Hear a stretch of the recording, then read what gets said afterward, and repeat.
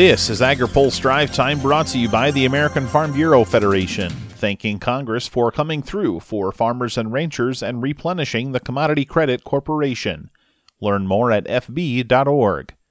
Good Thursday afternoon. I'm Spencer Chase.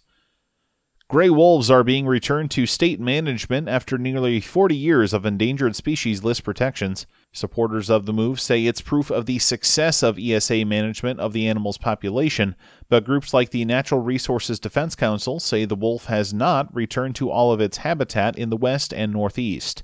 Steve Davies has more in his story on agripulse.com. Also online today, EPA has tweaked its application exclusion zones for pesticide spraying, and a judge rules USDA must reinstate a farm worker wage survey.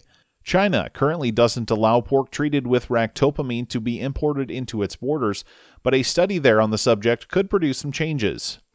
USDA Trade Undersecretary Ted McKinney says he thinks a more modern pork production system would make the Chinese more amenable to the technology. Well, if they truly are moving to the large modern barns in a system much like we see in the USA today, that makes the management of that product a great deal easier.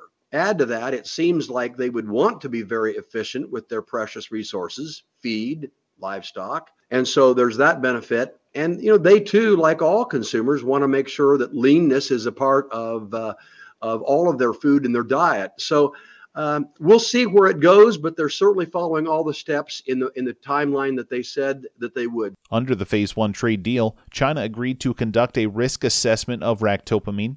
McKinney shared his comments in a webinar sponsored by the National Pork Board and hosted by AgriPulse today. Watch the full event and read Bill Thompson's story on the subject on agripulse.com. One of the biggest biofuel backers on Capitol Hill says he's concerned with legislation to promote electric vehicles. AgriPulse's Ben Nulley has more. Senate Finance Committee Chair Chuck Grassley of Iowa is urging farm groups to tell Congress to reject a recently introduced bill pushing for only electric vehicles to be sold by 2035. Grassley says there's no doubt consumers will want to choose electric vehicles in the future, but a mandate by the government is something entirely different. If these Democrats really wanted to reduce emissions, they would be looking for ways to do it by increasing the amount of biofuels in our transportation system, not by eliminating these clean-burning products. This far-left scheme is really an extreme government overreach that would strip away consumer choice.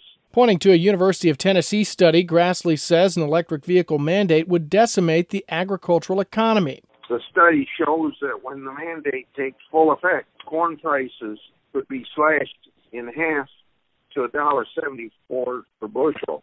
Soybeans dropped 44% to $4.92. 244,000 jobs would be lost. Democratic lawmakers Senator Jeff Merkley of Oregon and Representative Mike Levin of California introduced the Zero Emission Vehicles Act last Tuesday. The bill would require sales of new gasoline-powered vehicles in 15 years to stop. For AgriPulse, I'm Ben Nulley. Finally today, make no bones about it, Colin Peterson is counting on agriculture's support in his re-election effort. The Minnesota Democrat is currently in a tight race in his effort to win a 16th term in Congress. Speaking on an International Dairy Foods Association podcast, he said agriculture interests are playing a key role in his re-election. I've taken my time to learn the industry. I've traveled all over the United States. I know most of these people. They know me. They trust me. They know that even though my party is not always on their wavelength, that I do have the respect in my party. I do have the speaker, respects me, listens to me, and that's in this climate. That's a big deal. Peterson is running against Michelle Fishback, a former state legislator and lieutenant governor of the state.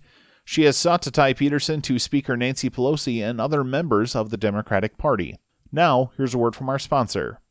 Today's Drive Time is brought to you by the American Farm Bureau Federation. Farm Bureau thanks Congress for coming through for farmers and ranchers.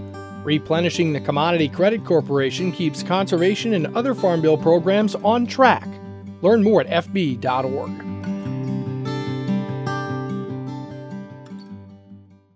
That's all for today's Drive Time. For more agriculture, trade, environment, and regulatory news, visit agripulse.com.